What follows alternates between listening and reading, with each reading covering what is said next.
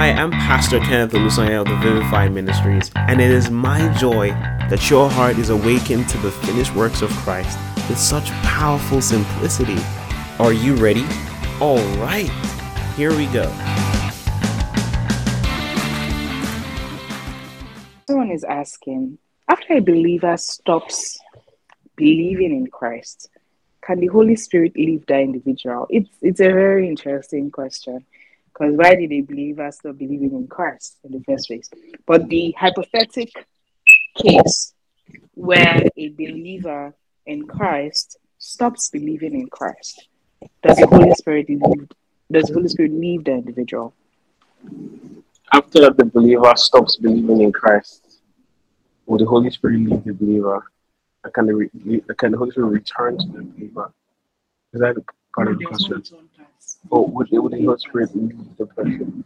So I'll answer it very simply, and I hope it will make sense to you. You are not a believer if you stop believing in Christ Jesus. Simple. So when you say it's a paradox to say when a believer stops believing, it's a paradox. It's not possible. You can have moments of weakness where maybe you're clouded with shadows of doubt, where you are being overtaken in some faults, and the Bible says we should restore such people. But the believer, when you say stop believing talks about apostasy. It means an outright rejection of the faith. And John alludes to it and says, maybe, just maybe, if they have been with us and they left, maybe they were not really of us in the first place. But if they were of us, the proof of a believer is that the believer continues, the believer perseveres till the end. You see, the writer of Hebrews say that we are not those who draw back unto perdition, we are those who, continue to the saving of the soul. He says the same thing, that we're the ones who hold fast the profession of our faith.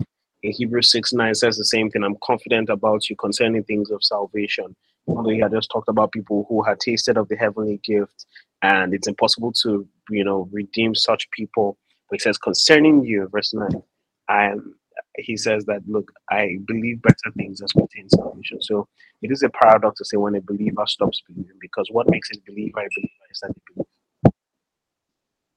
Yeah, that sounded right. Maybe for the answer, okay, if Anonymous could kindly just let us know in Slido that they've gotten the answer to their question and they're satisfied, that would be great. Following up the train of thoughts, Donato has a question. She says, why couldn't everything, spirit, soul, body, just be saved when we believe the gospel?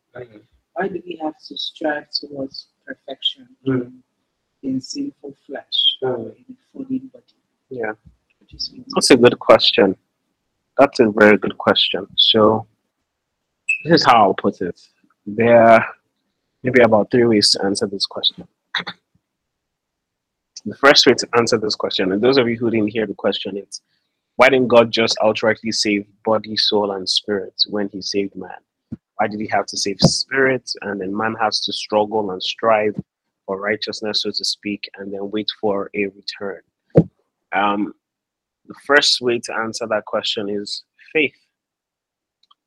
Even in the salvation process, the faith of the believer is necessary, not just for the initial stage, but for the gradual stage and the eventual stage. God wants that all of us trust him for his salvific work in our lives. That yes, you've been saved in your spirit when you believed, and that the Holy Spirit is in you. Because the point is this, right?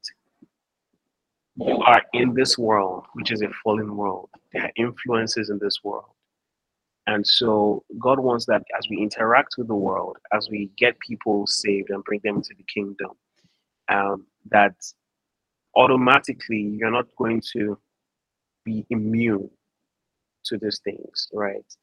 There is a place where even in living this life, you trust him and his power that is at work in you. It's God's way of really showcasing how he can transform a person.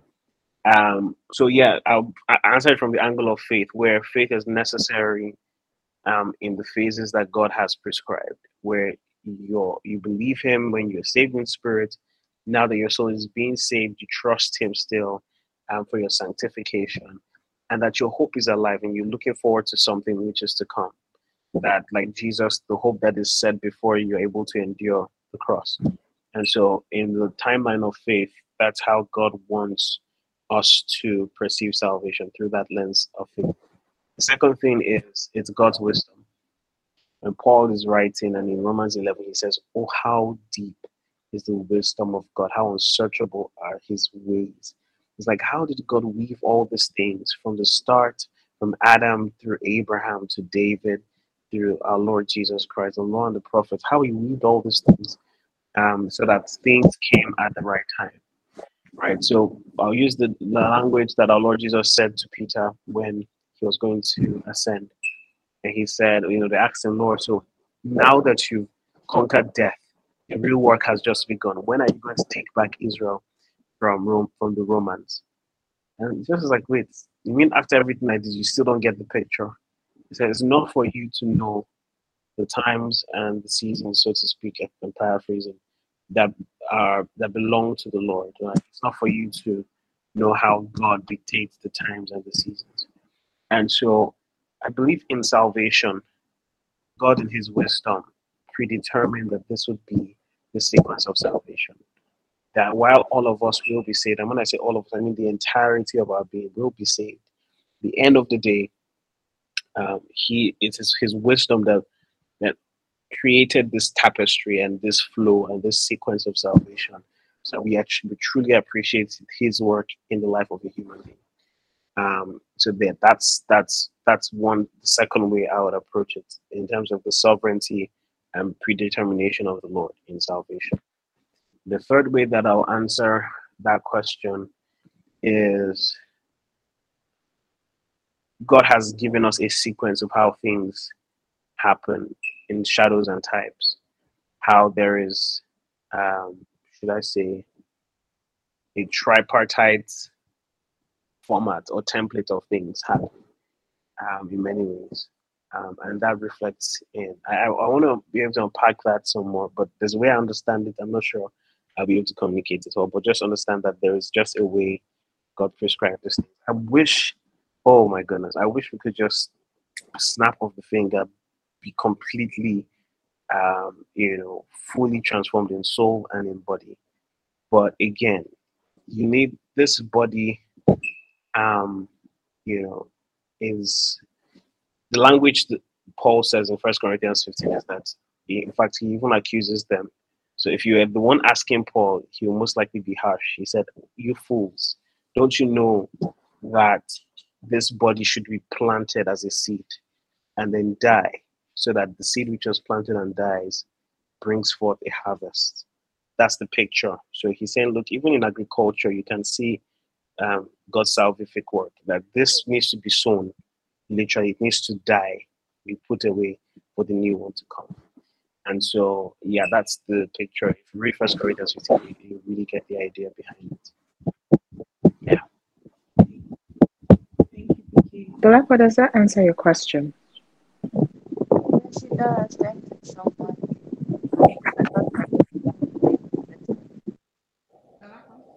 Yeah, I couldn't hear you, Doctor.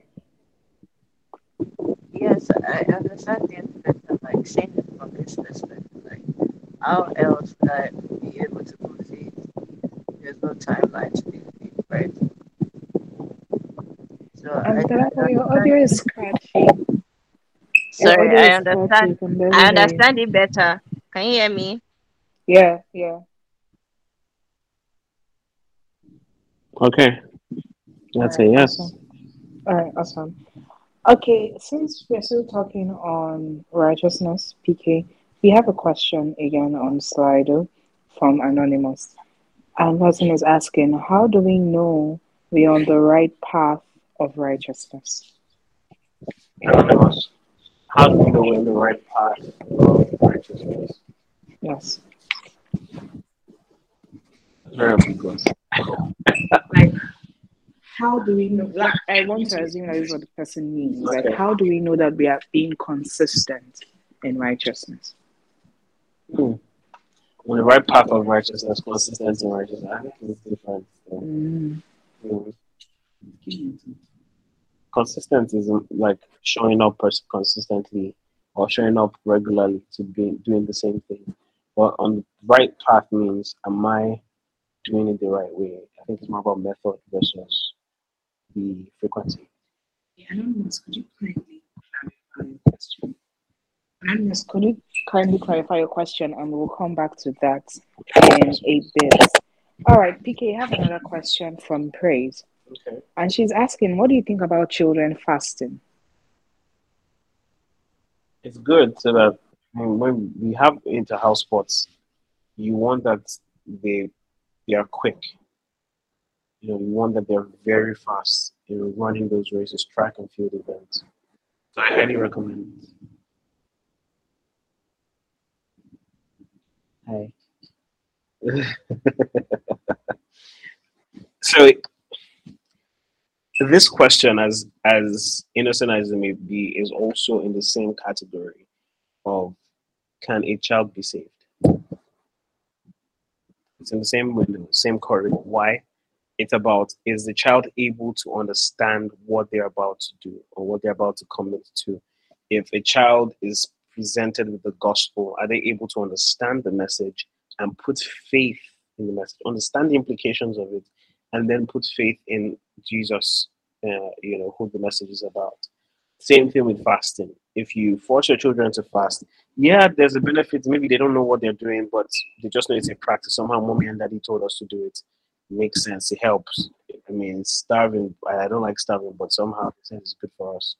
And when you grow up, when you hear let's fast, it's not news to you. It's something you've done. So you can easily blend in. But I do believe it's very important to educate the reason why. This generation needs to know why. They don't just want the what or even the how. They want the why. Why should I do this thing? So I think it's important that if they're going to fast, they understand what fasting is, and that even in their own context, you bring fasting home to them. So for us, maybe it might be staying off your phone or Netflix or social media, and for them, it might be, don't play with your toys. Don't watch that Miss Rachel Barney show on TV for that while, right? Rather do this, do that, do this. Read this story, in the Bible, and sing this song about Jesus. Just different kind of activity curated for what a child can understand and participate easily. So yeah, that's how I answer that question.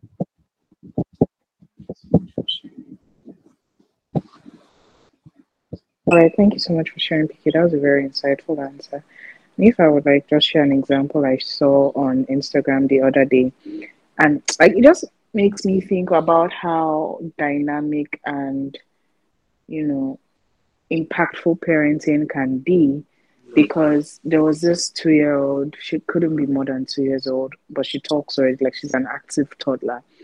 And like her mother asked her, so who are you in Christ? And she started saying things that her mother had obviously taught her as confessions.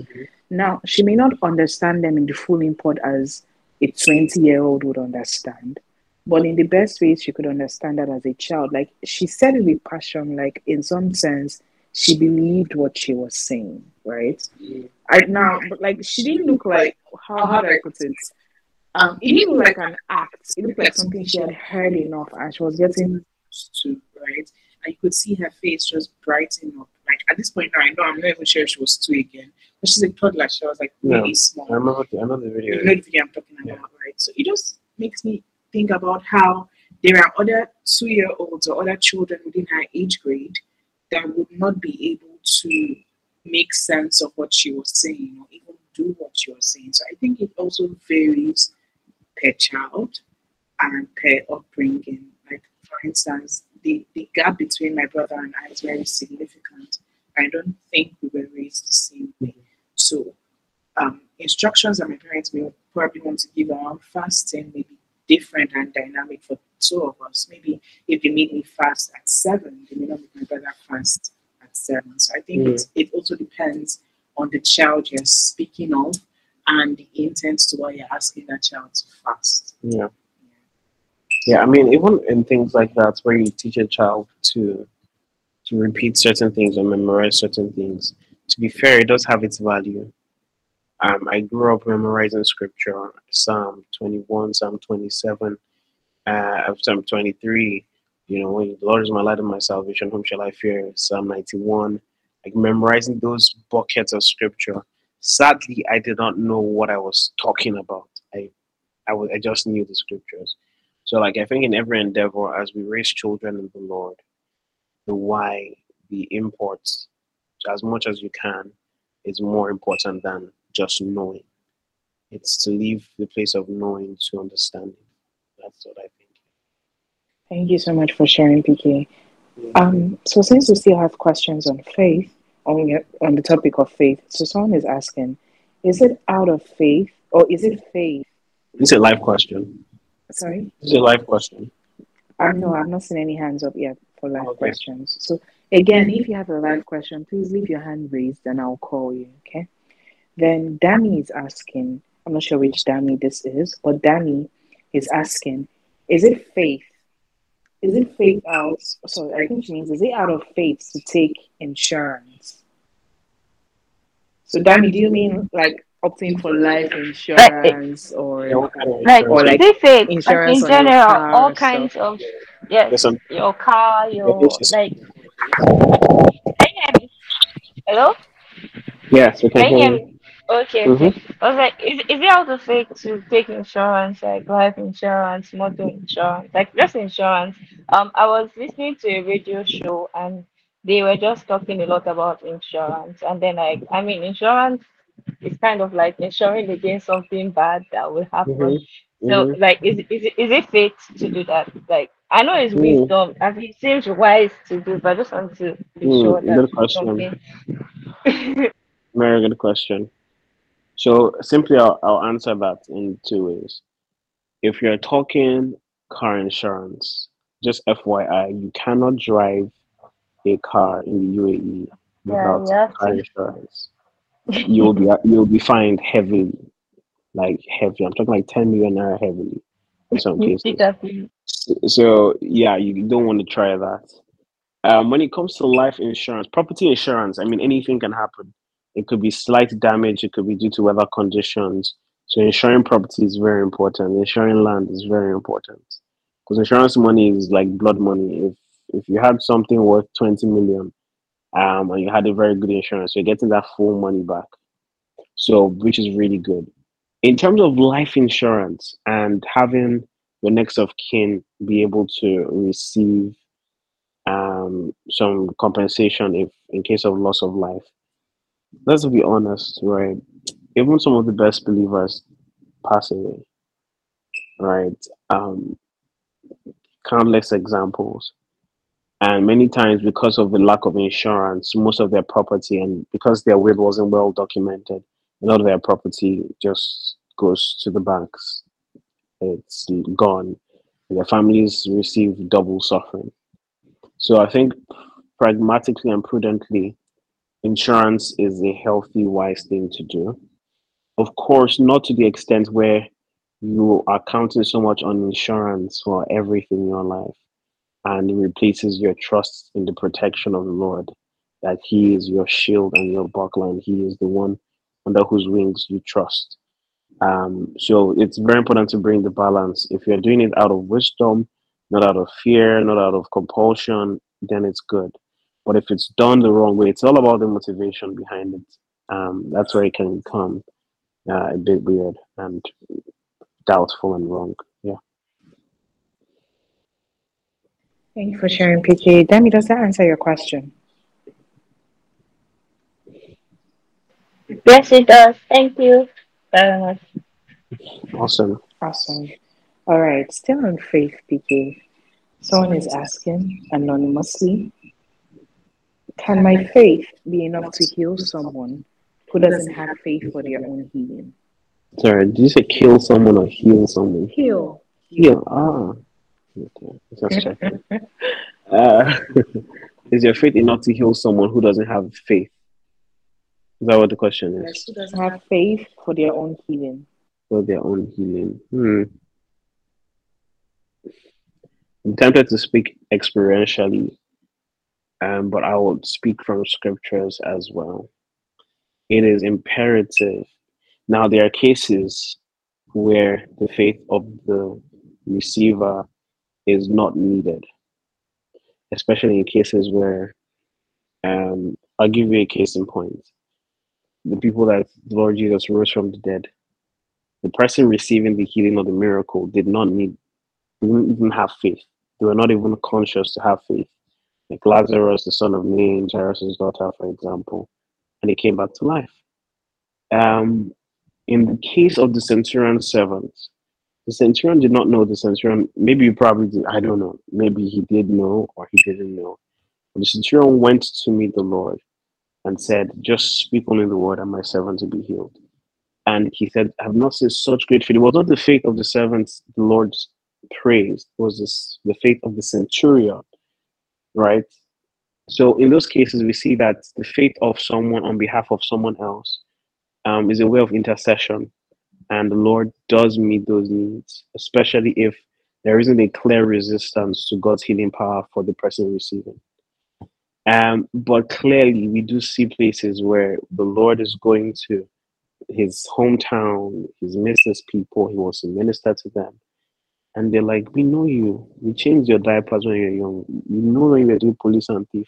Remember, you're this kind of bubbly chap. We know you. We know your father. We know your mother. And you are saying you are some prophet. Who are you?" I'm going to see the Nazareth. Oh. And just for your perspective, Nazareth is like the Ajegunle or the Oshodi of Israel.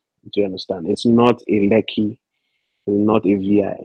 So it's looked down upon. Who do you think you are? And so he could not do any mighty work there, not because he didn't have the power or ability to, but because he did not believe in him. And so we do clearly see that the people receiving directly from the Lord need to have faith. It's very important. Can you step in, like maybe the the paralytic who was lowered down through the roof by his friends who had faith, and the Lord saw their faith and healed him? Yes, that does happen. You many times can stand in the gap for the ones you love by your faith, but clearly there shouldn't be some resistance on their part. God is such a gentleman that even good gifts like salvation, he will not force on anyone. So faith will always be his language, whether the faith of those close to you, or your faith, which usually is the norm, your faith. Be it unto you according to your faith, he says. Yeah. Thank you so much for that answer, PK. It was very holistic. Thank you so much. Oh, God. So Grace and Ovusa have their hands up. So Grace, can you go ahead? Hi, Piso. Hi, PK. Good evening, everyone. Okay, so my Uh, question is that is this a bad thing? So I noticed that I don't necessarily, as opposed to when I wasn't really aware of um the salvific word work and what exactly that offered or what Christ did for me, but now that I understand it, I don't necessarily go around aware or conscious of my sin. It doesn't mean that I don't see sin anywhere. I just am not like, oh, I sinned and oh, I sinned. And is that like a bad thing? Is that something that is wrong?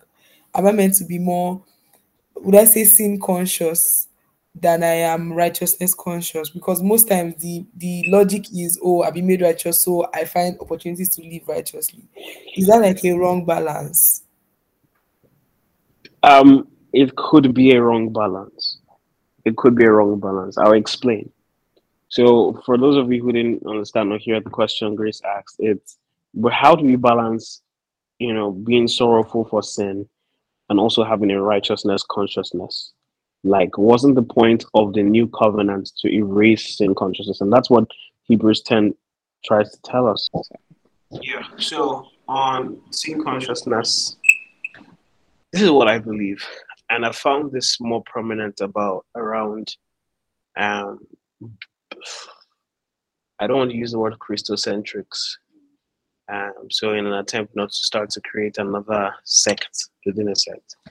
But yeah, for those who have true sound knowledge, have come to know the Lord's grace, received salvation through grace, by faith through grace, sorry, what am I saying? By grace through faith. I beg your pardon. Like you believe that with all your heart. What I find as a trend is that many people, because they believe they've been saved, their past sins, their present, their future sins taken care of, which is the truth. They start to numb their consciences. They start to dull their senses. And so when they do something that is out of character, before when they used to be so, wow, no, I promise I'll never do it again, I swear. And you pray and you cry. No, you're not a big boy, a big girl. That's what giving me in Christ. No big deal. I'm saved. It's righteous consciousness, not sin consciousness. Glory to God. The devil's just watching you in 70s. Okay, well done. Because one sign of true sanctification is a growing concern against sin, a growing sorrow for sin, a growing need for repentance each time you're corrected, and that it's more magnified than it used to be. And it's not a sin consciousness, it is a righteous consciousness or righteousness consciousness that makes you want to do better for the sake of righteousness. Does that make sense? So it's an inspiration to do better versus to think of what you've done bad and stay there and wallow. That's not God's plan. It's how could you have done that? That is terrible. And you grieve over your sin. You're sorrowful. Like, God, I shouldn't be doing this. I don't want to do this. I hate this thing. Help me, help me, help me. And before you know it, you just start to see that it's easier. You're focusing on his strength and his righteousness that is at work in you. All right. So yeah, it is very arrogant and very unsanctified to make mistakes and you just breeze over them like they're nothing. No, I don't think it's scriptural. I'm not saying you should dwell on, again, I'm not saying when Paul writes to the Corinthians in 2 Corinthians 7, he says, I wrote this letter so that you will grieve, that you have sorrow for sin, but not that which leads to death, but the sorrow that leads to repentance. Like there is a sorrow that is godly, sorrow for sin. While we have a gutsy guilt in the sense that we are bold before the Lord, even though we do feel some, I don't want to use the word guilt. I don't think it's appropriate. We feel repentance, not even just remorse. Remorse seems more like, oh, you were caught in the act and so you feel bad. Repentance is you didn't, whether you were caught or not, you were convicted about that thing and you wanted to do better. You wanted to metanoia. That is what true repentance looks like. So that's what the word of God should do. It should correct you to true repentance. You are still as sensitive to sin, even more sensitive to sin than when you started, where you are hating sin more. You want to shun evil with all your heart and flee all appearances of evil, right? That is the mark of a believer that is growing. And so when you feel, you find yourself in a place where you're numb, where your conscience is deadened, it's a prayer point. It's something to start to ask the Lord to renew in you. He does that. He's the one that changed your desires in the first place. He can change and mold your desires so that you are sin hating as he is. Yeah. Does that answer your question? Yes, it does, but like in a Grace, does that way. answer your question? Yes, it does. But like Awesome. Okay. I have like a sub question. Okay. So what if you are like very because what if is that you are very sin conscious, but like how do I explain it now? It's not like you go around like spotting for your sin. Like is that a problem? But like if you do realize that you sin, like it grieves you, but like you're not necessarily looking out for sin. I think maybe that's the word I'm looking for to use. Not seeking out sin. Yes, like not doing like, oh, did I like not going through your day like, oh, did I lie before? Oh, did I like, Oh, okay. yes, I got you. yes, sir. I you know what the Bible says? It says, examine yourselves to see whether you are in the faith. What do you think that means? It literally means try yourself, screen yourself. Where is there lacking? Where can you do better? It's a self appraisal. Examine yourself. Test all things. That's what Paul even says.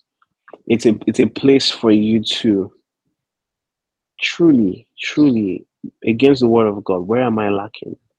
Where am I not a doer of the word? Not obsessively so that it inspires guilt and condemnation. You're like, why? I'm a mess. I'm dirty. I'm unclean. I'm a mess. God hates me. No, that is not of God. But what God wants is a balanced approach to sanctification, to self awareness, to self appraisal, to self examination, to the end that you are more like Christ.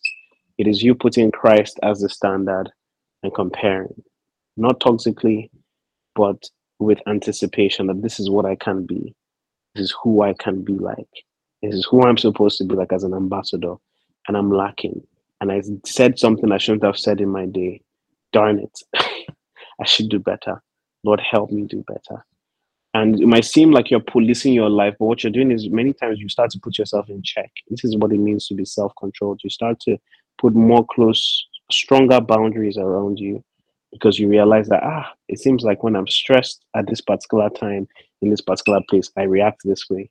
So I need to address those triggers to ensure I don't respond that way going forward. That is healthy and that is expected. Does that help? Does that make sense? Yes, sir. Thank you very much. Okay. You're welcome. So thank you for that answer, PK. Thank you so much. So obviously, I will take your question, and then Chika, I will take your question after some slider questions. Is that fine? All right. So obviously, please go ahead. Hi, PK and Pastor Chisholm. Okay, so my question Hello. is in the book of Job. So I don't understand why did God remove the hedge of protection away from Job? Was it like a test for Job's faith? Because that now gave access for the devil to attack him. So, like, I don't really understand what was going on there. Hmm. Okay, just drink water before I continue. How much time do we have? That's even more important. We Alright. have about 30 to 45 minutes. Okay. I'll see how fast I can answer this question. Job is a very interesting book of the Bible. Yeah. Very interesting. Oh, oof. But when you look at the story of Job, when you actually really understand the circumstances, what you realize is that Job is not really much different from any of us. I'm not saying in terms of the choices he made or his situation, but I mean in the fact that the devil was able to do what he did. And clearly, that is something we can all testify happens to us. In the case where, now, I don't want to go into details of what the hedge implies or what it means, but clearly, the devil, in fact, that whole scene was celestial beings, spiritual beings, kind of being, approaching the Lord, coming before the Lord. And he asked the devil, "Where are you? Where are you coming from?" Of course, he knew the answer. He said, "I've been from roaming about the earth." Literally, that's always been his job. Roaming about, looking for whom to devour. It's his job. And sadly, because of the fall, there is some access that the devil has to the earth, to operate on the earth where man was supposed to have dominion.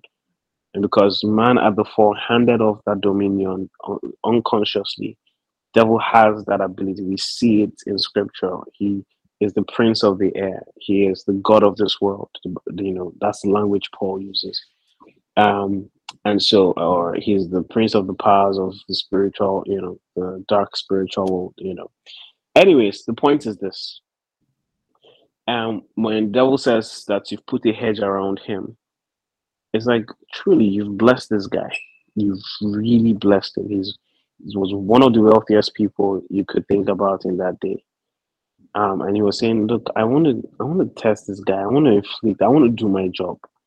Like, I'm just informing you, Lord, but I want to do my job, the same job that I'm still doing now on this earth with believers, to accuse them, to accuse the brethren, to point the finger at them, to touch their health, to touch their marriages, to touch their finances, to ruin their lives.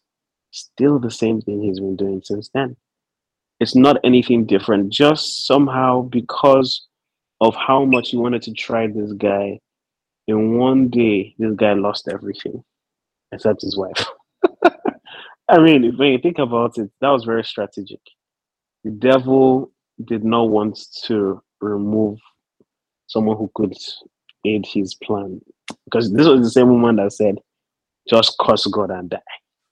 You know. So that was very strategic of him. But the point is this: it's a picture of what actually happens even in our day. A picture that the devil sadly can want to attack, devour those that belong to the Lord. The good news for the believer is that we're not like Job. We're like Job in some aspect, in terms that we are not insusceptible to the devil wanting to attack. But the difference is that we now have authority.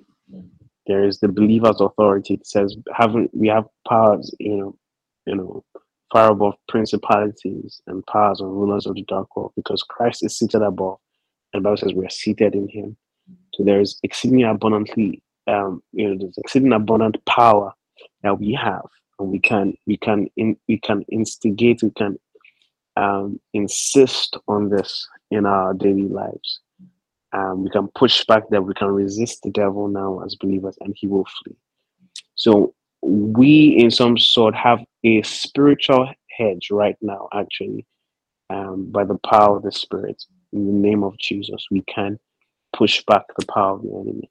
Do you understand? So, one thing you should just understand is Job's case is unfortunate, and I've heard stories that almost sound like Job's case, like real life human stories.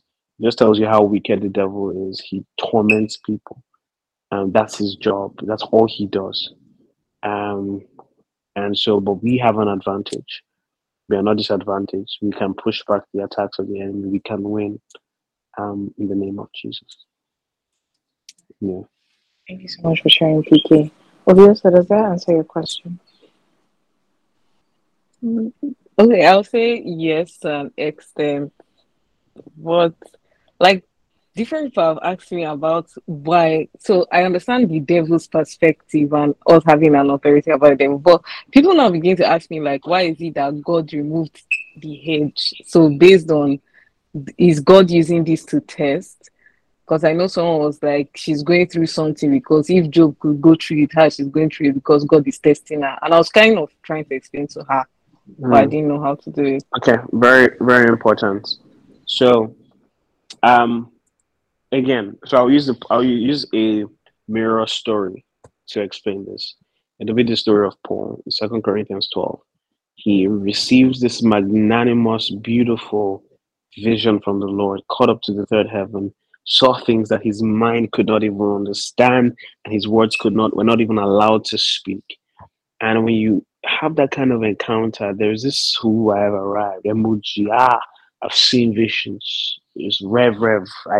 So it's real Rema, like you've seen things, your eye, and there's this temptation for hubris and pride to set in.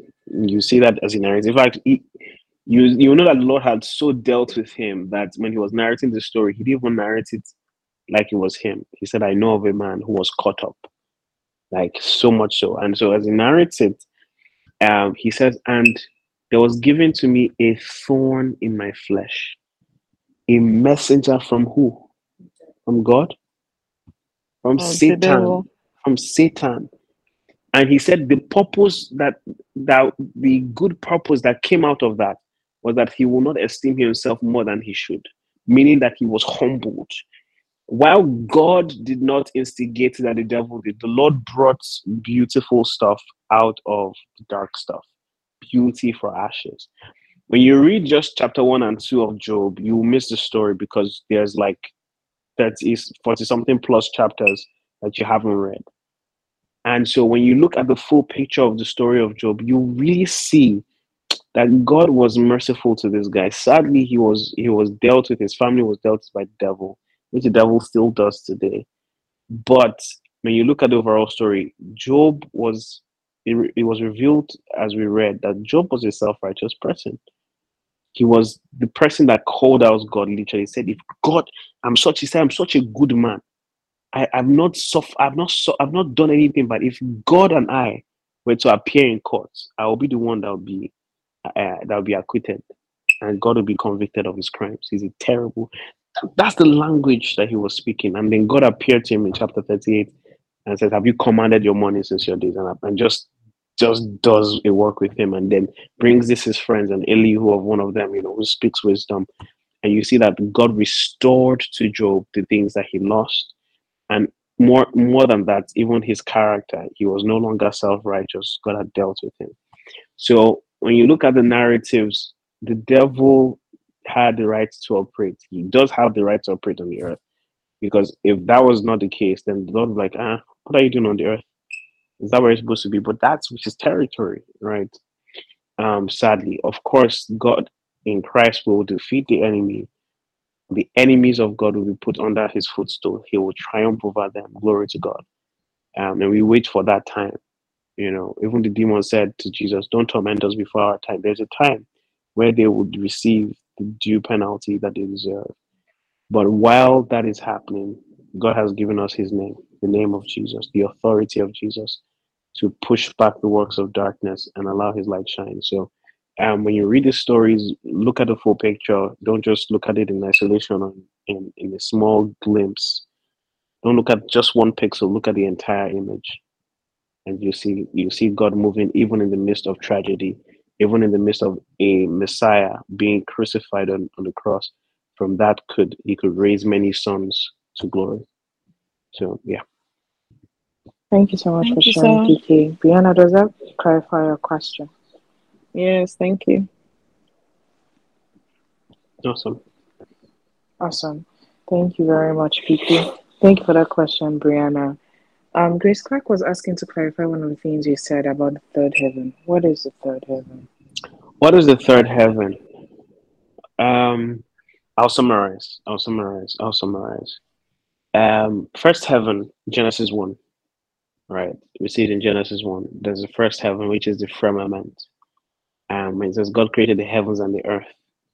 There is the firmament, the sky, where the birds live or fly, not let them live, but where they fly, where the clouds stay. That's the first heaven. And then when you read the Psalms, when you even read Job as well, you see the idea of a second heaven. I wish I could give you the exact reference. Please remind me. It's a second heaven. And then he talks about the heavens not as the clouds, not and those of you who fly, you can know that there's a major difference.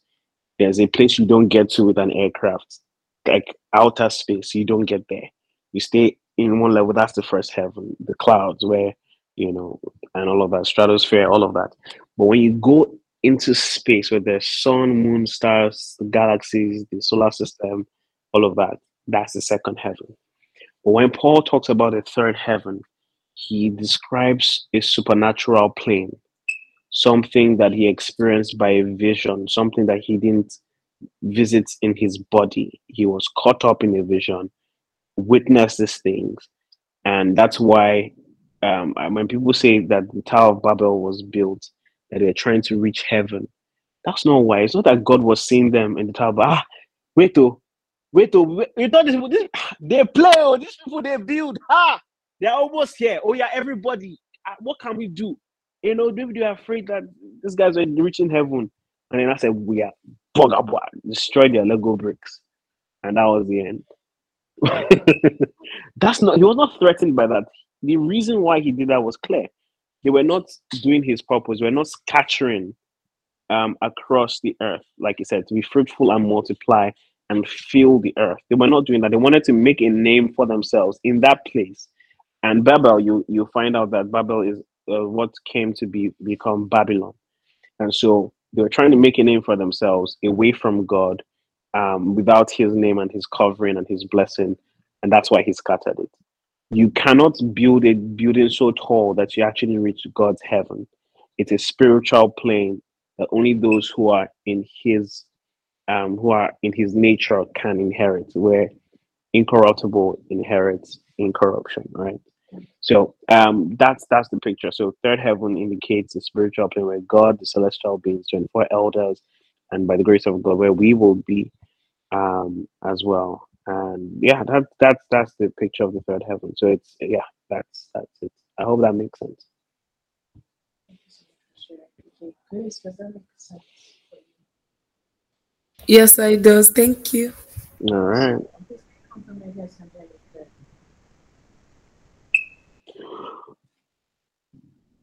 Can you hear me? But now I can't hear you anymore.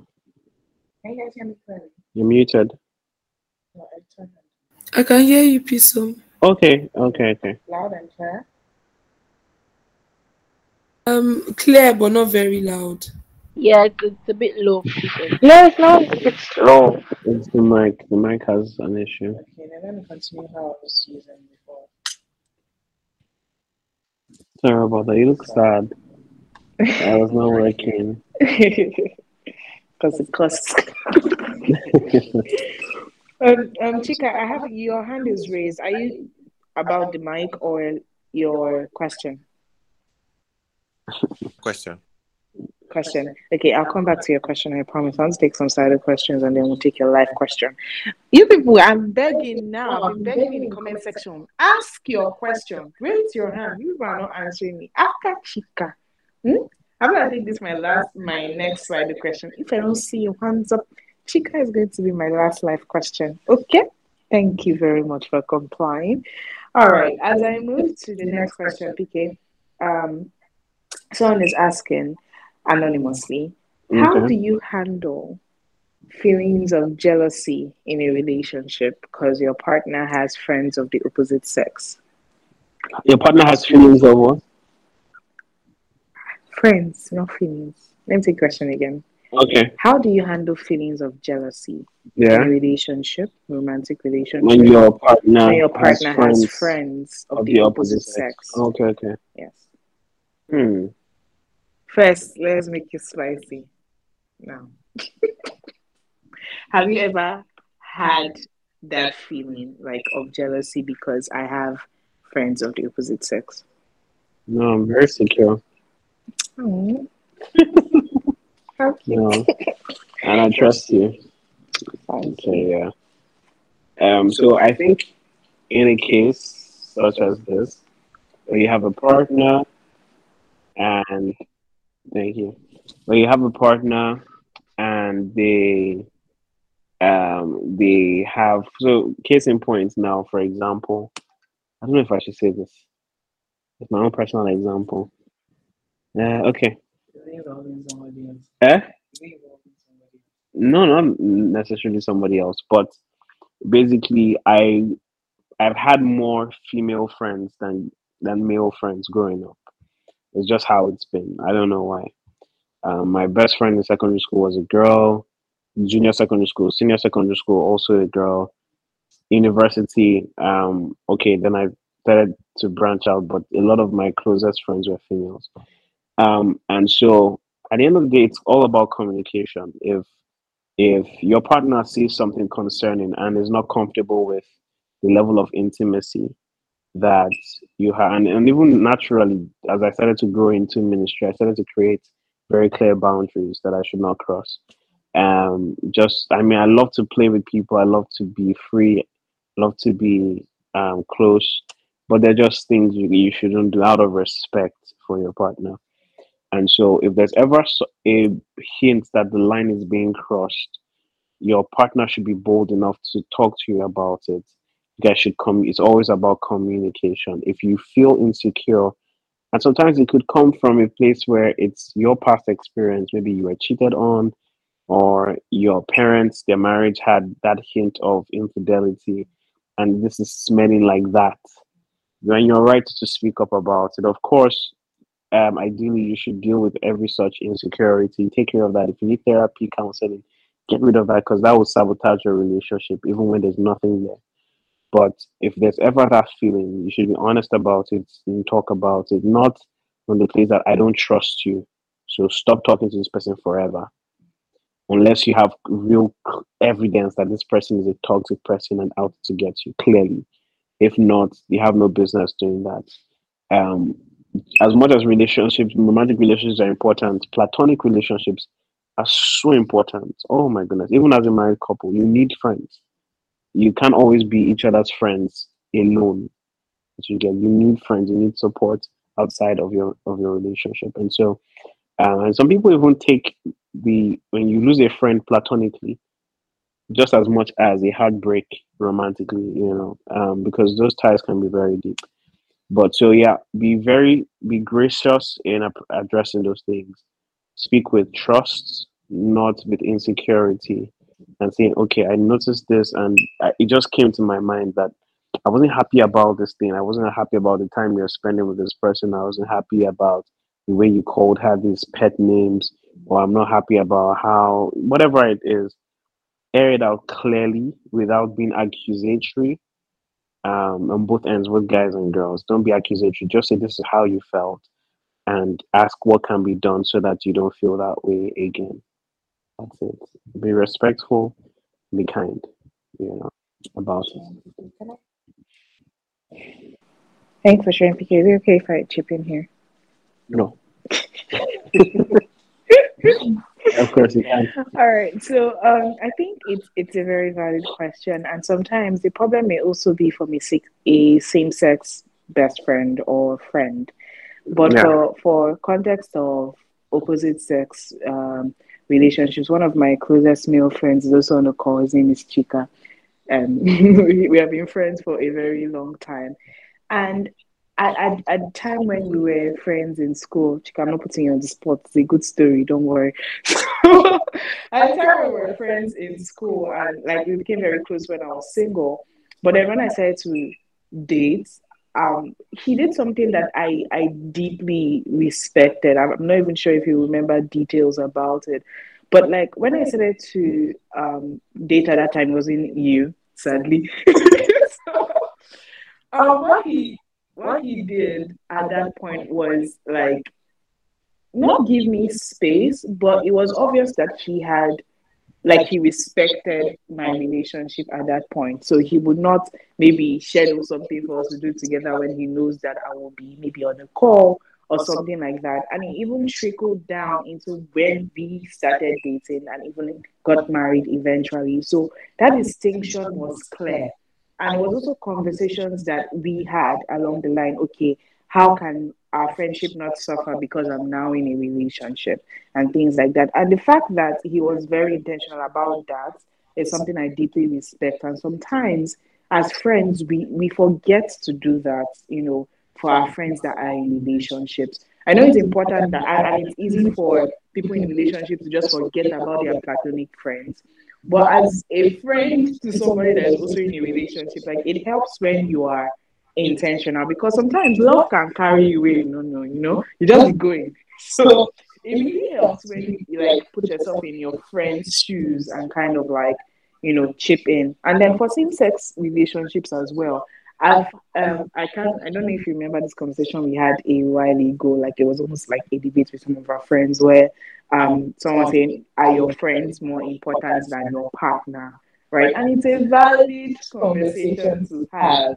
Do you get? It's something that even like my closest male friend Adesa and I we've talked about several times at different phases of my life in relationships, right? And it's just very important that those conversations don't stay unspoken. Sometimes your friend does not know that they are overdoing or they are calling you too much or something along those lines. So talk about it and be considerate too.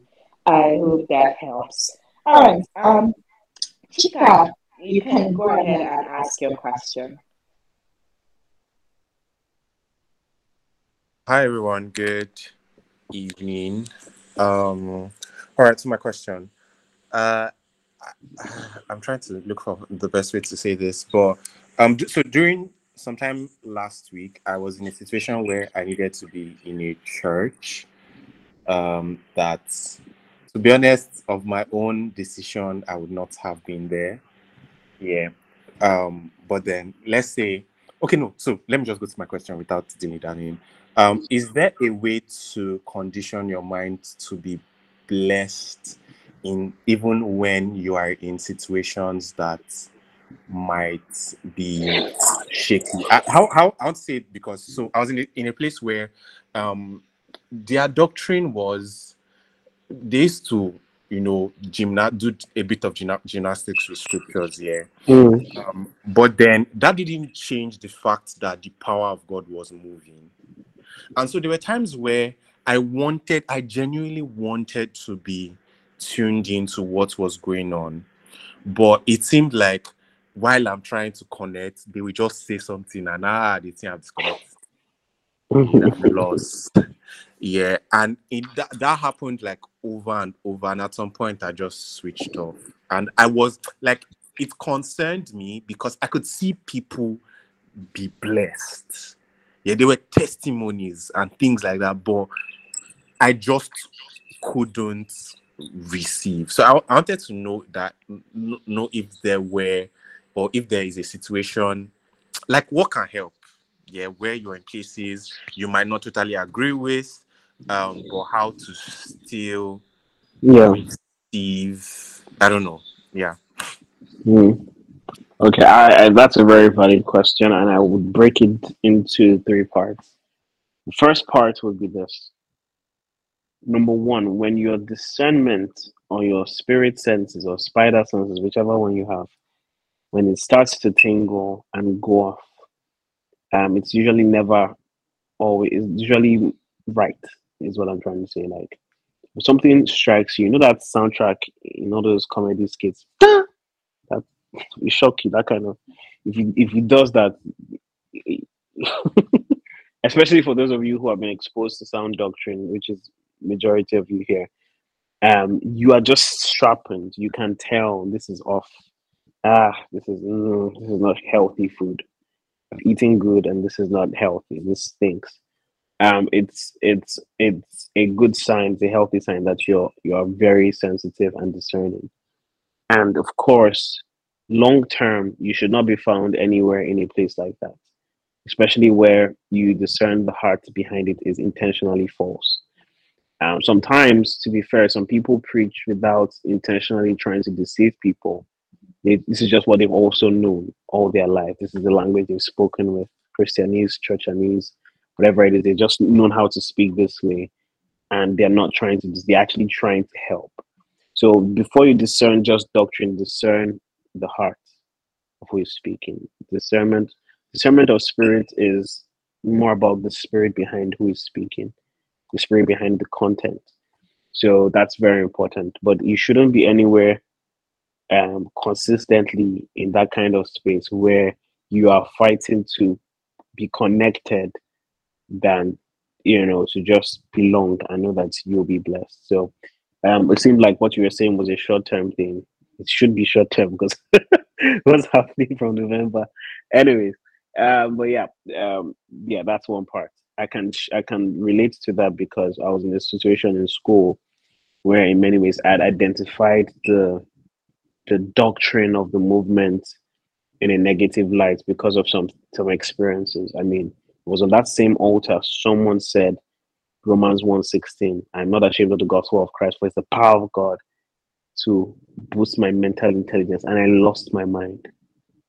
I lost my mind. Can't forget. People thought I was crazy because I stood up and said, that is a lie. And then the ushers carried me out. Anyways, don't try it at home or in church. But the point is that I had to come to terms with that I'm going to be here for a long time, for the next 5 years. So I need to somehow, if possible, bear it. And speaking of bear, I want to introduce you to the Bereans. That was good. That was a good segue.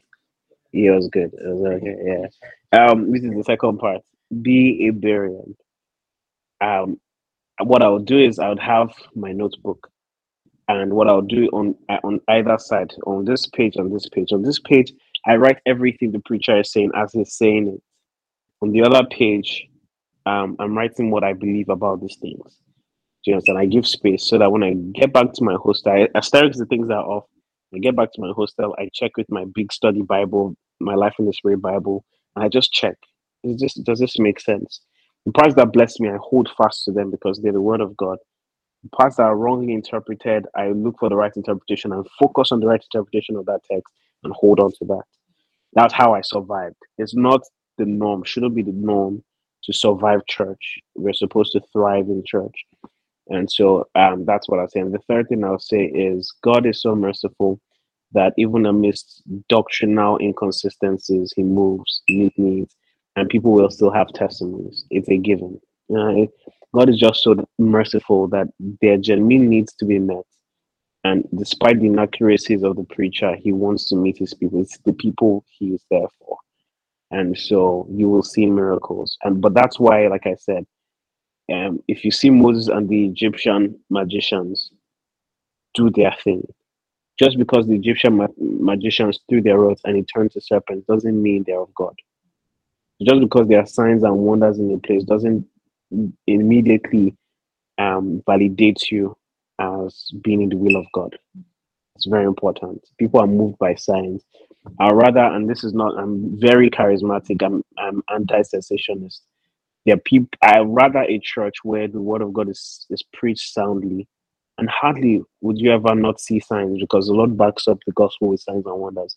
But I'd rather a church that preaches sound doctrine, they are not, the signs are not even happening, versus a church where signs, wonders, signs, miracles, and they're left empty. The miracles are not, and pardon me for saying this, but the miracles are not the norm. Like the whole point of miracles is a suspension for what is natural. Does that make sense? So walking on water is a miracle, but that's not how you have transportation. You're supposed to walk on water to cross the other side. You're supposed to take a boat. Or when you're hungry, you should cook food, not wait for some guy to multiply loaves and fishes. So miracles are not how we are to be fed. We are to be fed by the word of God, not crumbs. And so I'd rather a place sound in doctrine versus a place that is just overly charismatic without substance. So that's how I respond to that. So in a place like that, go for where there's rich meat. Avoid the places where you struggle at all costs. Because what happens is a church is like a spiritual hospital. Someone sent me lyrics of a song that my pastor is my spiritual doctor. So is the church. The church is a spiritual hospital. And if you're able to commit your life and spirit and soul to any hospital that you know they are quack or they're not good at what they do, which is risking your life, you shouldn't do the same with your spirit and your soul. Yeah. Thanks so much for sharing, PK. Chika, does that answer your question? Yes, that does. That does. Thank you very much, PC. Thank you too. Awesome. Dolapo, I will get to your live question, but just before then, let me know. Is your live question the question you had on Slido? No. Okay, Olivia, please. Olivia. Okay, so Dolapo has a question on Slido. She's asking, as believers, should we be concerned about where we invest our money? Is ROI the only thing we should consider, or do we consider the ethics of the company, their values, and things like that?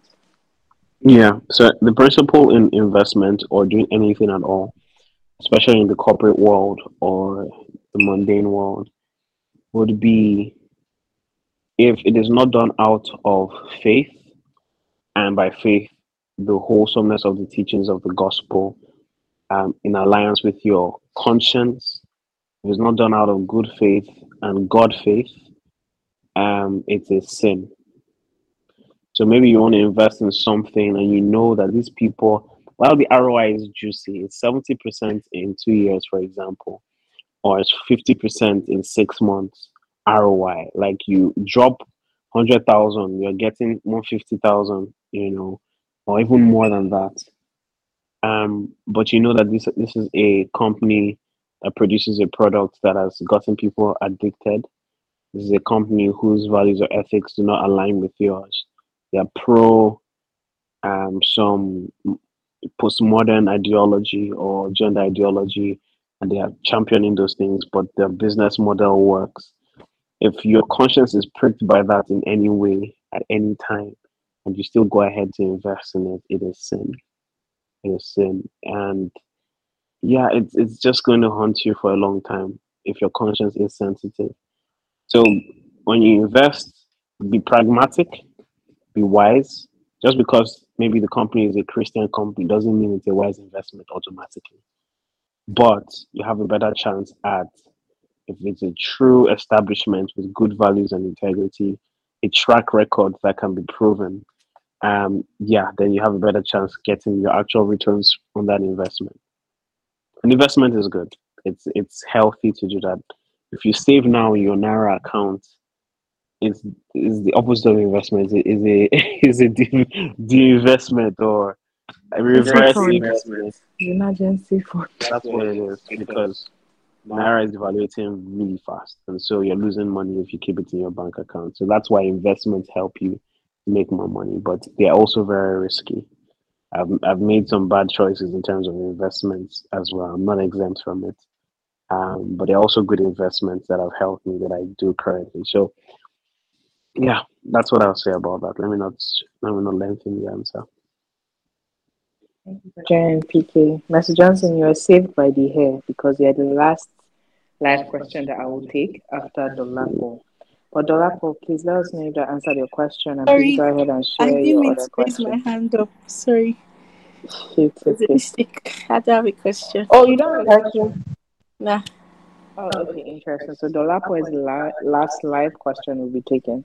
So Dolapo, please let us know if this answered your question and what your other question is. Okay, he actually did. Yeah. What Kate said actually answered the question. Then my other question is just like, um, how do you let like everything that is basically happening in the world, um, to women, to children, everything, like not get to you? Like, I'm not saying it shouldn't get to you, but like not stress you out. Mm, Right now, I mean, I've read so many things happening last week, this week, women murdered by men or women or children killed in Hamas. Like, how do you let everything not really disturb you, like mentally? Like, how do you not feel things so deeply, mm, mm, like that kind of thing, so that yeah. not start to influence how you start Mm, to, yeah. your perspective of other things? Very good question. So it's nothing wrong when you are affected or moved easily by tragedy. It's many times a pointer that maybe you have a gift of mercy. Maybe your compassion game is strong. I know people that they just hear someone die, someone they don't even know anything about, and they just cry and weep. Even the NSAS period was one of those times. I know somebody in the UK who was just panicking, and they were not like literally there, but they were just panicking on behalf of others. So it can be extreme, but it's not always a bad thing. Some might even say it's a blessing and a curse. But what I'll say is this: you need to understand from the onset that you cannot fight every battle. God did not call you to be a social justice warrior. God did not call you to put yourself in every business because it's in the world. Mm-mm. Be careful. I know a lot of people say, a lot of people say that, oh, because I have a platform, I can talk about anything and influence people. I get it.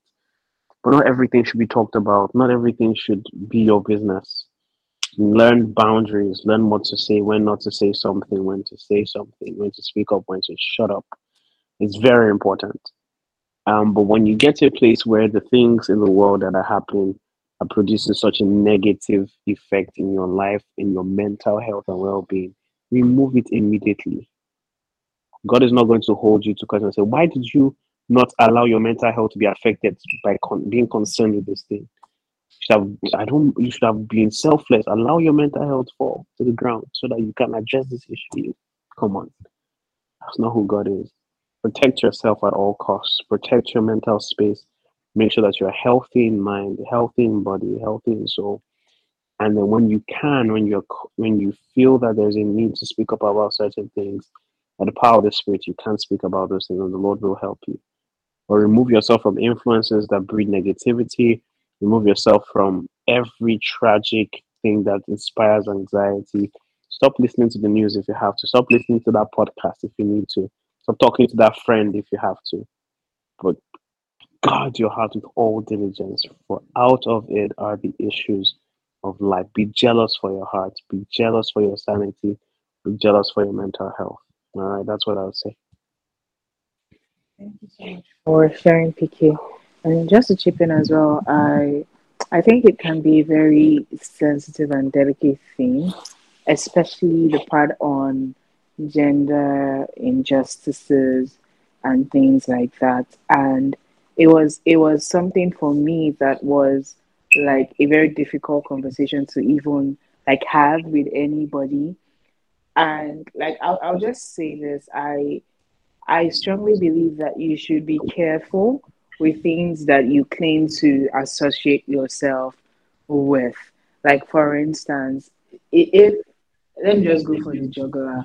Before you say you are a feminist, you want to fully understand the import of what that word means, what it meant at the beginning of the whole movement of feminism, what it started to evolve to, and what it means now. So you don't just want to claim that name because your faith is a strong proponent. Do you get? You need to know for yourself, why do I believe this thing? Why do I not believe this thing? Why is this thing so big for me? And one thing the Lord had to work on my heart is like the problems of this world did not start with me and it will not end with me. So I learned to be careful, for instance, when it comes to some ideas generally, for it not to trickle down into my, marriage, for instance, or my relationship with the opposite sex, for instance. I will give a classic example. There was a time where my brother made a very misogynist statement, if I'll use that word, like we had cooked and everybody enjoyed the food in the house, and then he goes on to say, oh, I can't marry a no, he goes on to say, this food is very good, it's very nice, no problem, I don't say anything, you like nice food, great. Then he goes on to say, I cannot marry a woman that cannot cook. Oh.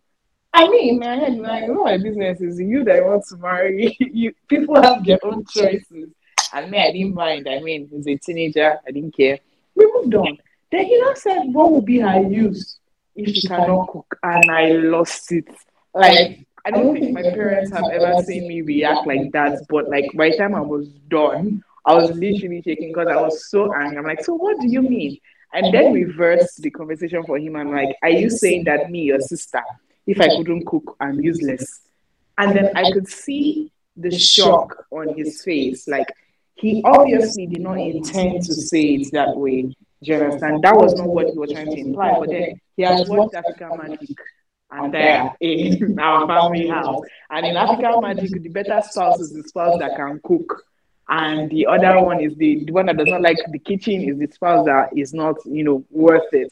So society has shaped him. Do you understand? Now, if I now allow the Spirit of God lead me and even correct me in that moment, I would not have gone to have a conversation with my brother afterwards. Like, it would have just been a bad seed sown in his heart. And then if he sees any other lady that speaks up like that, it just strikes a raw nerve with him. So in fighting for social injustices, in raising up these conversations, you want to always check your heart, like every time. Above being a feminist, above being a humanitarian, you are a believer. And all the fruits of the Spirit must always, always apply whenever you fight for whatever you are fighting for. I hope that helps. Dalako, I hope that helps. Yeah, it does. Okay, It actually does in a way, like checking my heart to see where I am fighting from. Yes, it helps. Thank you so much, Kishan. Thank you so much, PK, too. Awesome. Thank you. All right, moving on to our Slido questions. We have some more Slido questions. So, PK, I'm trying to make this easy for you because there's some. No, I'm gonna sign up for easy stuff. No, I'm trying to like the easiest way for you to answer like the flow. Okay, okay. Do you want to start with the easiest to the hardest or hardest to the easiest? Like by hard, I mean like in length or technicality of explanation. Hmm. I don't know. Anyone works. Okay, so let's go. All right. So someone is asking anonymously, how do you talk to your uni fresher younger sister? So So you your need fresher younger yes, sister. your her younger sister or his younger sister is a fresher who started to dress indecently. So you're NFYS. Huh? NFYS. The newly fresher younger sister. It's a thing. Okay. Yeah, it's a thing, guys. It's an actual Okay. thing. Who started to dress indecently, posting explicit content, and ignoring your messages about those things? What do you do? Blood sister. Blood sister. Anonymous. Anonymous. Yeah. Sure. Okay. Tough love. Of course, the parents don't know this. Anyways, what the question is, what should be done? um, so I think, first of all, in a case like that, when someone does things, when a lady, for example, does things where she would want to expose herself in certain ways, many times, I'm not saying all the time, but many times it's for attention. It's attention seeking. Many times it's peer pressure as well. What a peer group is doing. If you're hanging out with people and ladies who go to parties and wear shorts, exposing outfits a lot of the time, even if you don't plan to, eventually it will rub off. So now it's a case of seeking for attention and association. Seeking for attention, association. Why is she seeking for attention? Is it that she's not getting enough of it at home? With kind of people she associates with, what is she benefiting from that association? That when you present another association, she'll be drawn to that association more than the one she's with. Uh yeah. So it's a toughie. It's a tough one. I wish I knew the specific situation so I can address it, but I'll just give an umbrella example or response. Um, it seems like this sister is airing the person, right? She's not listening or replying messages. When she comes home, leave her some time. It's okay. Let her do what she wants. Sometimes people people need to experience things and just let them do their thing. When she comes home, like your plan now is to have a working plan on how to rescue this girl's soul, how to rescue her life by the power of God. And so you have a rich plan that look, I want to be honest, vulnerable, transparent with my sister. I want to have a heart to heart. I want to talk to you. What are you going to say? That look, yeah, she needs reassurances. She needs to be reassured.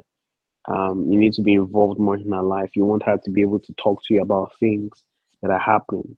You want to be that's that person that she can always just say, "Oh, by the way, me and my friends." Even if she's saying it casually, me and my friends are going to the club. Or I don't know what you say, but at least that's some progress. She's now telling you things, and sometimes maybe she actually wants your opinion without you.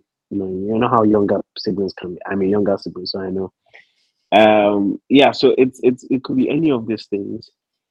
It's only in rare occasions you will need to escalate to your parents, and it's only in cases where you feel it's life threatening, where you feel there's real danger there, that you should escalate. That does a lot of good, although sometimes it can be taken as a break in trust, but only in dire situations you should do that. But the approach is, how can I build something with this sister? Can I have devotion with her consistently? Can I have all these chats with her? Can I have a curriculum when she's at home that she will follow? Can I take out? I mean, if you want to get attention easily, take your sister out. I want to take you on a special lunch date, me and you. You're giving attention and you're also taking her away from any influence where it's just you and her and you can talk heart to heart. That's what I would advise. Yeah, it's eventually like when she looks in hand looks when she looks back in hindsight, she'll be like, why was I doing what I was doing? It's just for you to bring her to a place where she now matures, truly knows the Lord. And what she's doing, by the way, just so I hinted, is symptomatic. It's not the problem, it's not the cause. The cause is an unregenerated heart.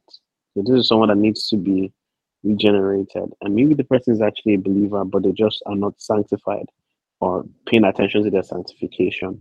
Then you need to help kickstart that journey for them. You understand? So yeah, that's how I respond to that. Thank you for sharing.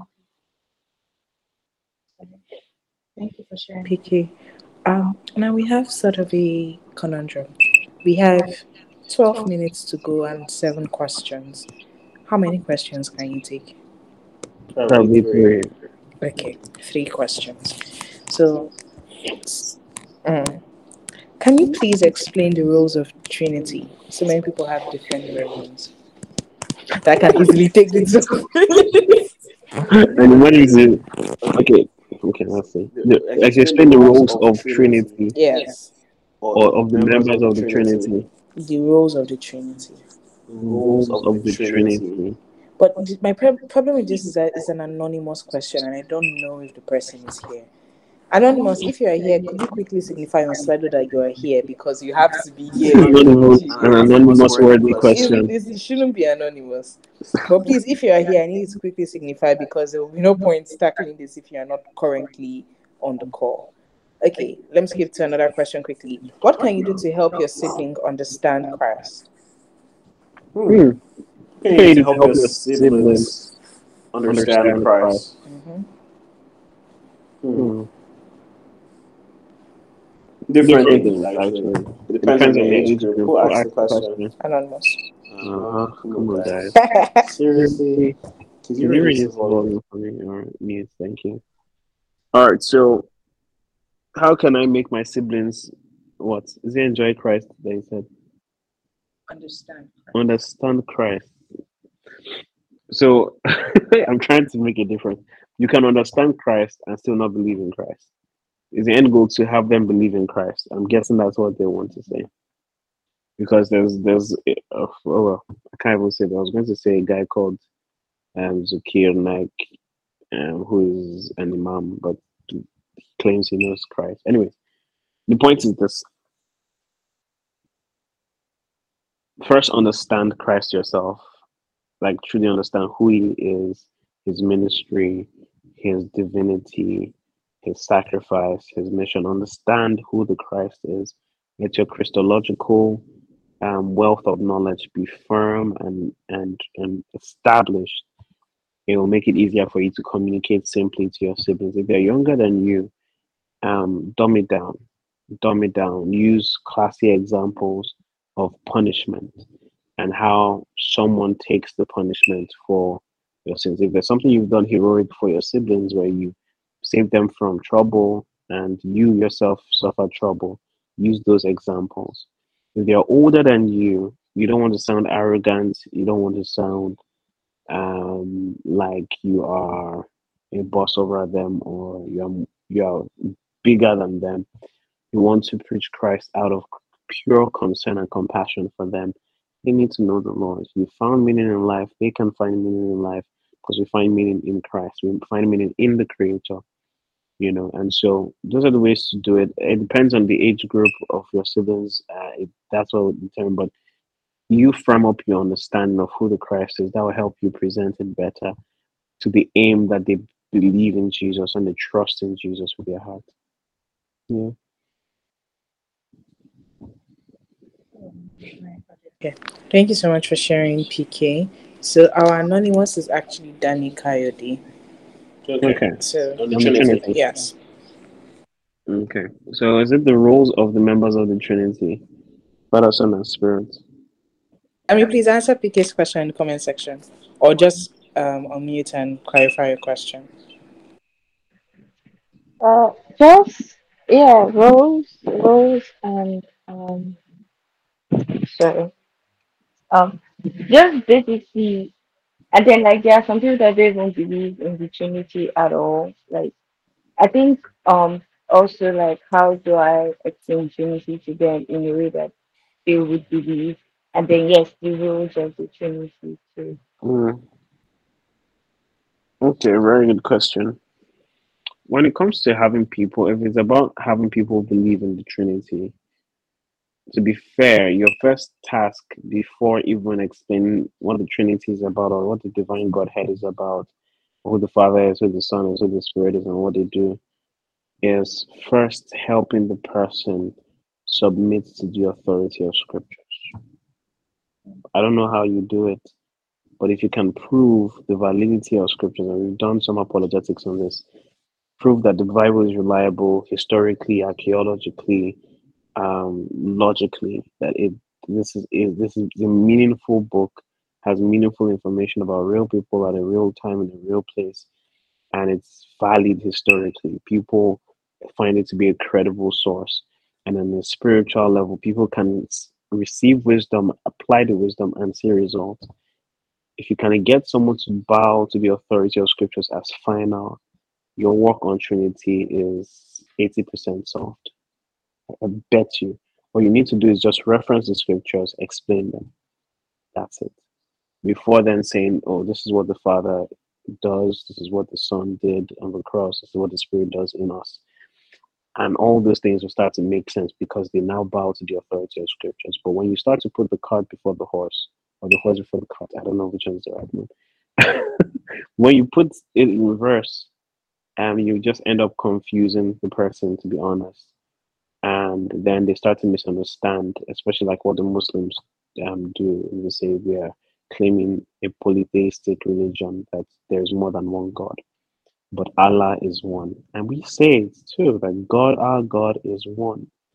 That's what we believe. We serve one God, right? But the complexity of God is such that God is tripartite, God is the divine Godhead, three persons as part of the divine Godhead and divine Trinity.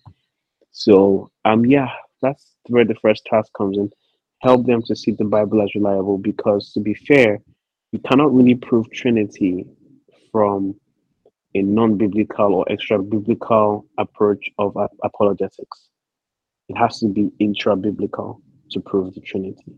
So, first, help them bow to the authority of scriptures, believe it as sole and supreme before you then explain the intricacies of the Trinity. Yeah. Thank you so much for sharing, PK. Is that helpful, Danny? Yes, thank you. Thank you. All right, Alright. awesome. I have more questions, but I just don't have the answers to give. Olivia, please enter your pastor's DM and wait for November Q&A. That was like Okay? that. All right, awesome. Um, because of time, there are some questions that are asked anonymously. I will not be able to get to till the next Q&A, but we're going to prioritize the question with a name on it. Don't worry, if you're anonymous and you are here, trust me, just join for the next Q&A, and I promise your questions will be answered first. But Praise has a question, which will be our last question for the night, and she's asking, when Jesus and his disciples came to the land of Judea, and there he remained with them and baptized. John 3:32, like the scripture. Why was Jesus still baptizing here? John 3:32. Yeah, that's what she put there. Let me just open it quickly. 1 second. This is literally the scripture. It says, born of water and spirit. 1 second. John 3.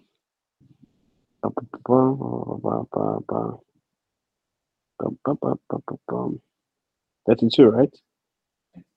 22.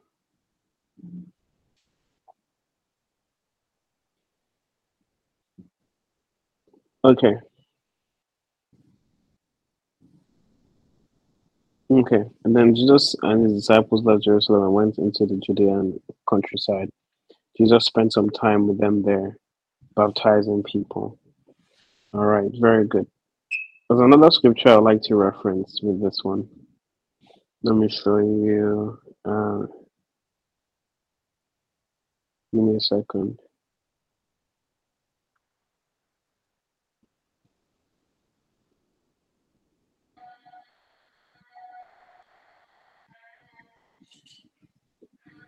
Okay. Okay, look at this, right? Um, are you with me? Are you still there? John 3:32 says, let me see. I believe it should be in the next chapter actually. But yeah, John 3:32, 22, I beg your pardon, that we just read. Jesus and the disciples left and went into Judea and the countryside. Jesus spent some time there baptizing people. I think it's somewhere in chapter 4. Let me see. Aha, there we go. Verse 1. Jesus knew the Pharisees had heard that he was baptizing. Are you there? And making more disciples than John. Verse 2. Though Jesus himself didn't baptize them, his disciples did. I knew it was in this chapter. So that was the clause. This majority of his disciples, not majority, but a number of them were formerly disciples of John the Baptist. So in their way of preparing people for the kingdom to come, they kept baptizing people as a way of doing that, even though the Lord himself did not do it. Clearly it says it here in verse 2. So yeah. Does that help? Does that clarify your question? Praise. Okay, yeah, she said it does clarify her question. Awesome. I want to check one last time on Mixlr to see if we didn't miss any questions. Okay, there are no questions on Mixlr. I am super confident that this has been a blessing to you. Keep praying with it and let these words drive you to action to live in the fullness of the will of God for your life. Stick around for more. God bless you. I love you.